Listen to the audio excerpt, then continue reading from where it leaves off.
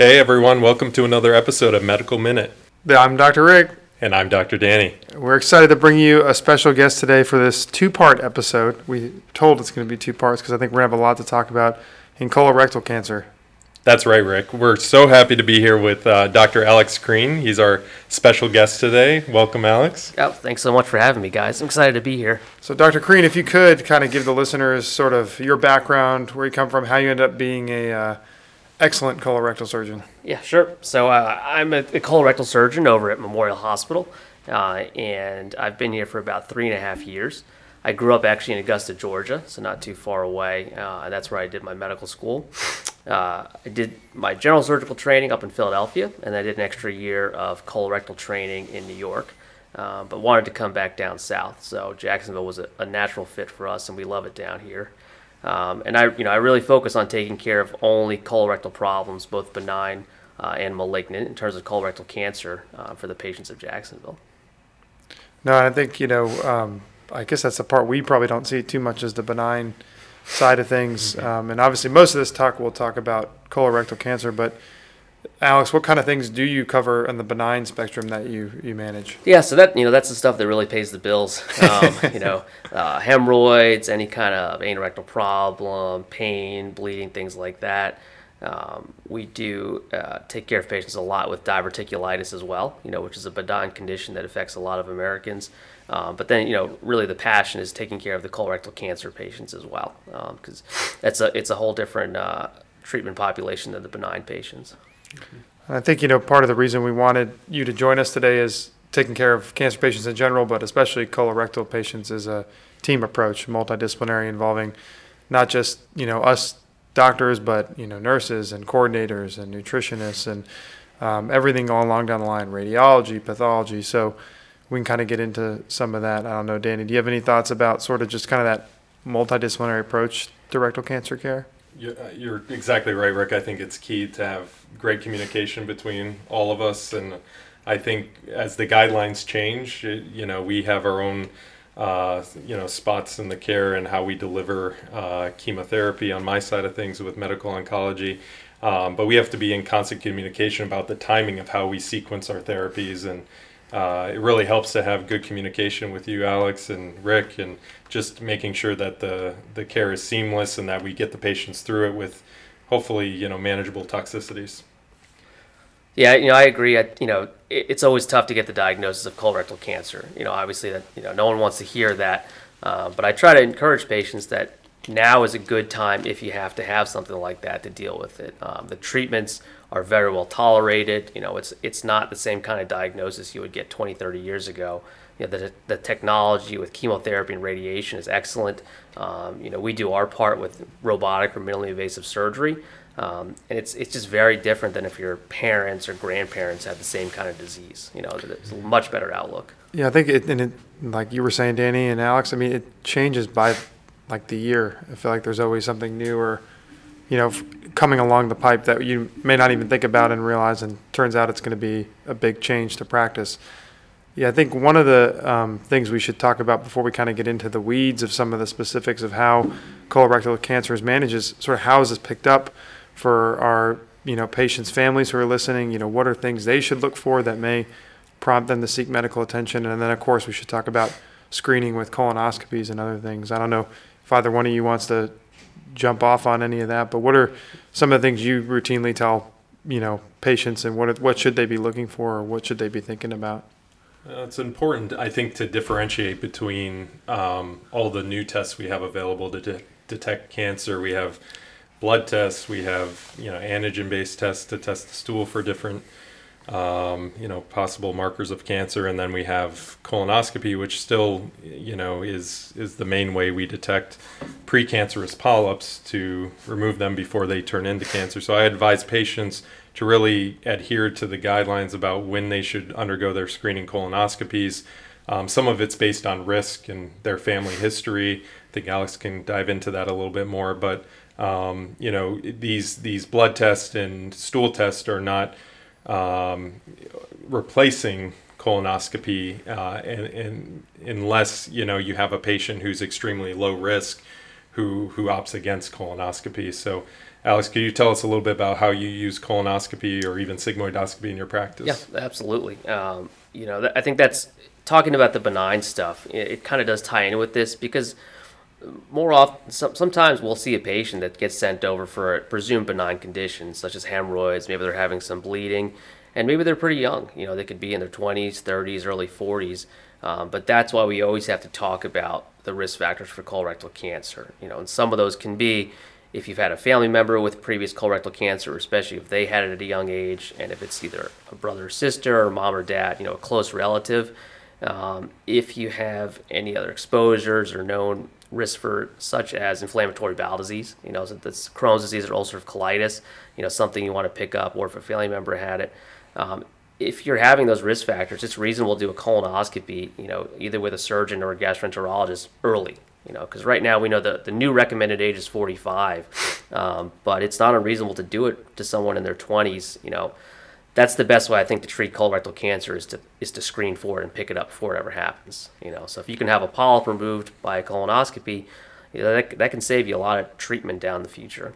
So it's always reasonable to ask. Mm-hmm. Yeah, I think that point about the age being lowered speaks to, I think, what we're seeing both objectively, what the literature is showing, but also anecdotally. I think we're all seeing, unfortunately, younger and younger patients get diagnosed with colorectal cancer, even those without any clear risk factors or strong family history. And so I think there's clearly some sort of shift in the epidemiology of this disease, and I think screening guidelines are catching up. And I wouldn't be surprised if that age gets pushed lower, over the subsequent years and decades. I guess one question I've always had, Alex, in your practice, obviously folks with inflammatory bowel disease or other things, you would recommend usually some sort of colonoscopy at the minimum. How do you guide patients with maybe things like hemorrhoids or something maybe on the more benign end? At what point would you maybe say, okay, now would be the time to do it, even if they fall outside that standard guideline window? Yeah, I mean, for example, if we're seeing a younger patient in their 20s for hemorrhoids, and I examine them, I do what's called an anoscopy, which is a very short scope of just the anal and rectal area.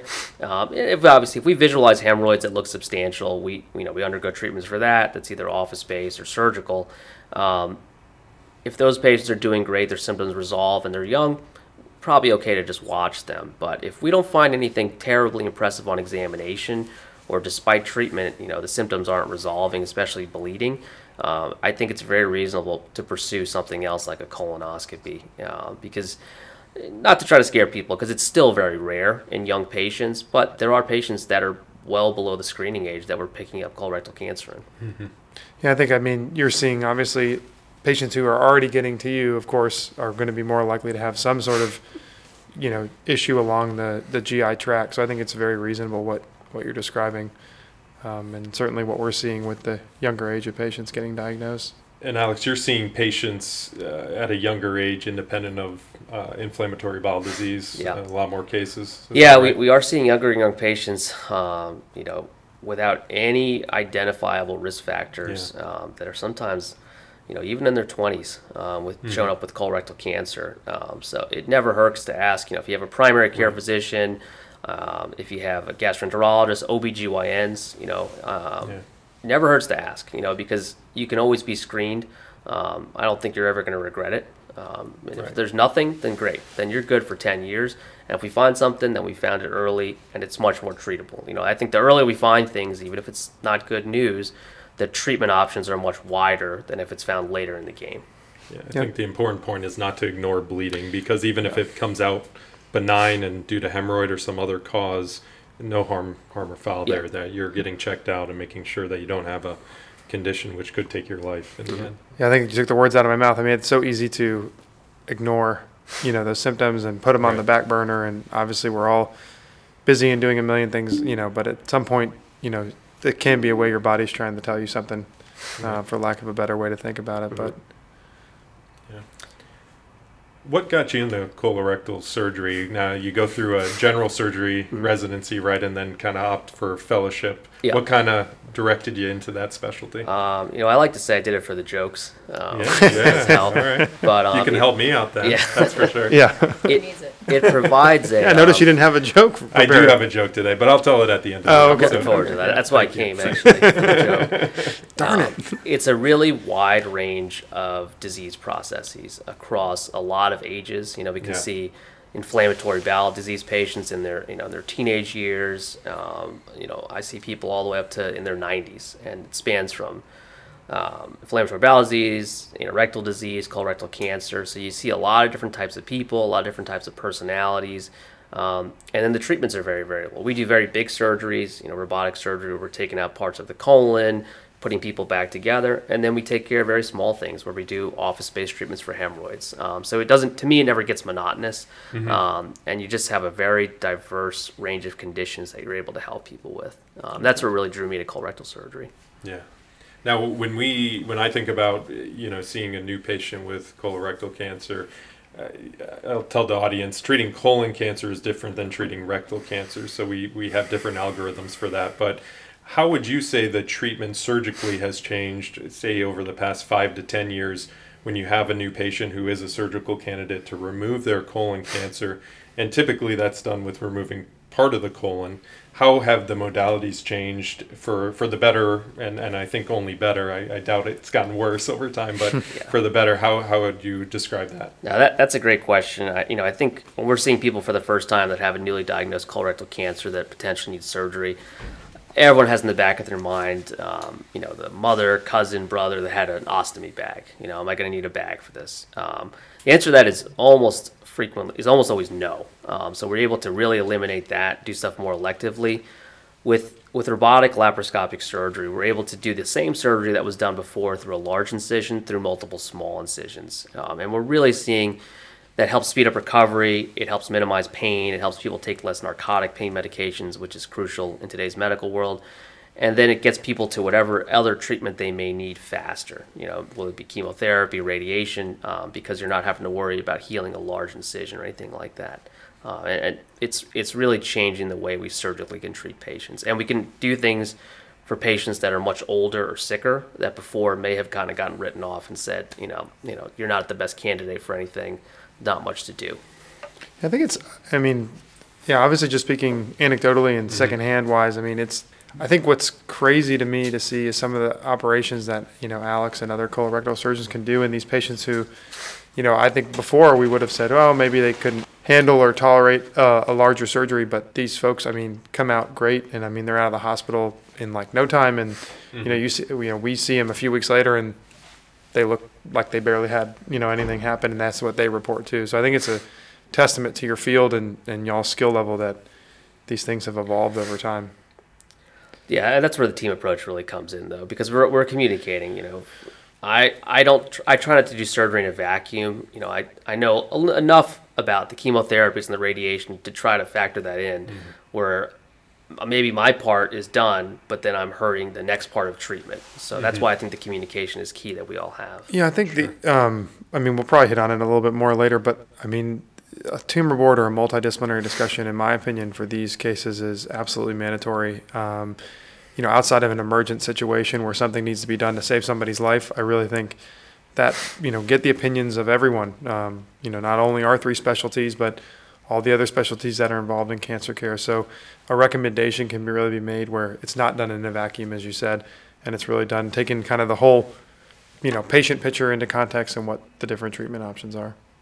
Right. There are a lot of ideas that are thrown out in tumor boards, and there may not be one right answer for the case, but I think you get kind of the consensus and you get the right approach to treatment majority of the time. How have you seen the shift to robotic surgery now compared to prior, where you were doing more laparoscopes or even open surgeries? Are you using robotic in a majority of your cases? For me, unless it's actually, even if it's urgent or emergent, sometimes we're able to do it robotically. But for everything that's planned, we take a robotic approach. And patients know, if they've had significant previous surgery, if they've had something else, happen intra-abdominally, there's a chance we may have to make a larger incision. But we really do our best to try to do it robotically, just to minimize the physiologic insult to the patient. And it really does, let us do more for a wider range of patient population. And the precision of what you're doing is much better with the robot compared to doing laparoscopes. Yeah, so the way, because some patients kind of misperceive it, and I don't blame them, that the robot's really doing the surgery. I think at some point that will come, and they won't need us anymore. But right now, I basically tell them like it's a very, very fancy scalpel.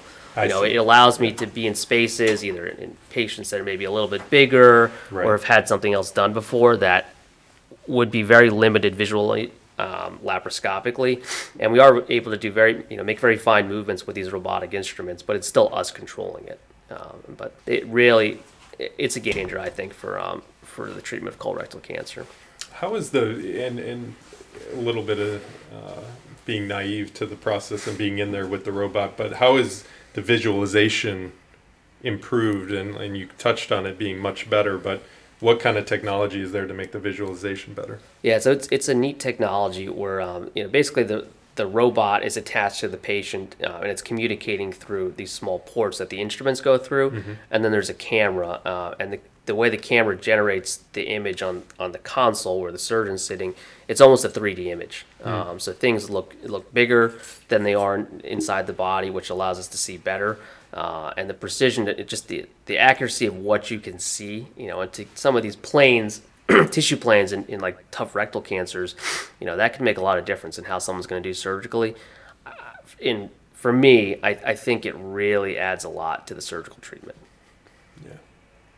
I mean, I think I only have the experience of, being an intern or a med student and sitting in on some of these, but just the difference from a student's perspective when you're looking at the laparoscopic ones I attended versus the robotic ones. I mean, it felt like to me you were seeing so much more, and per the surgeons, they had more of these degrees of freedom and ability to get into these different planes. So I think it seems like where we should be going for most cases. From a selfish standpoint too, personally, because I'm sitting and doing the same surgery versus standing up at an operating table, either holding a retractor or just the physical stress of surgery is less, which I think is better for career longevity.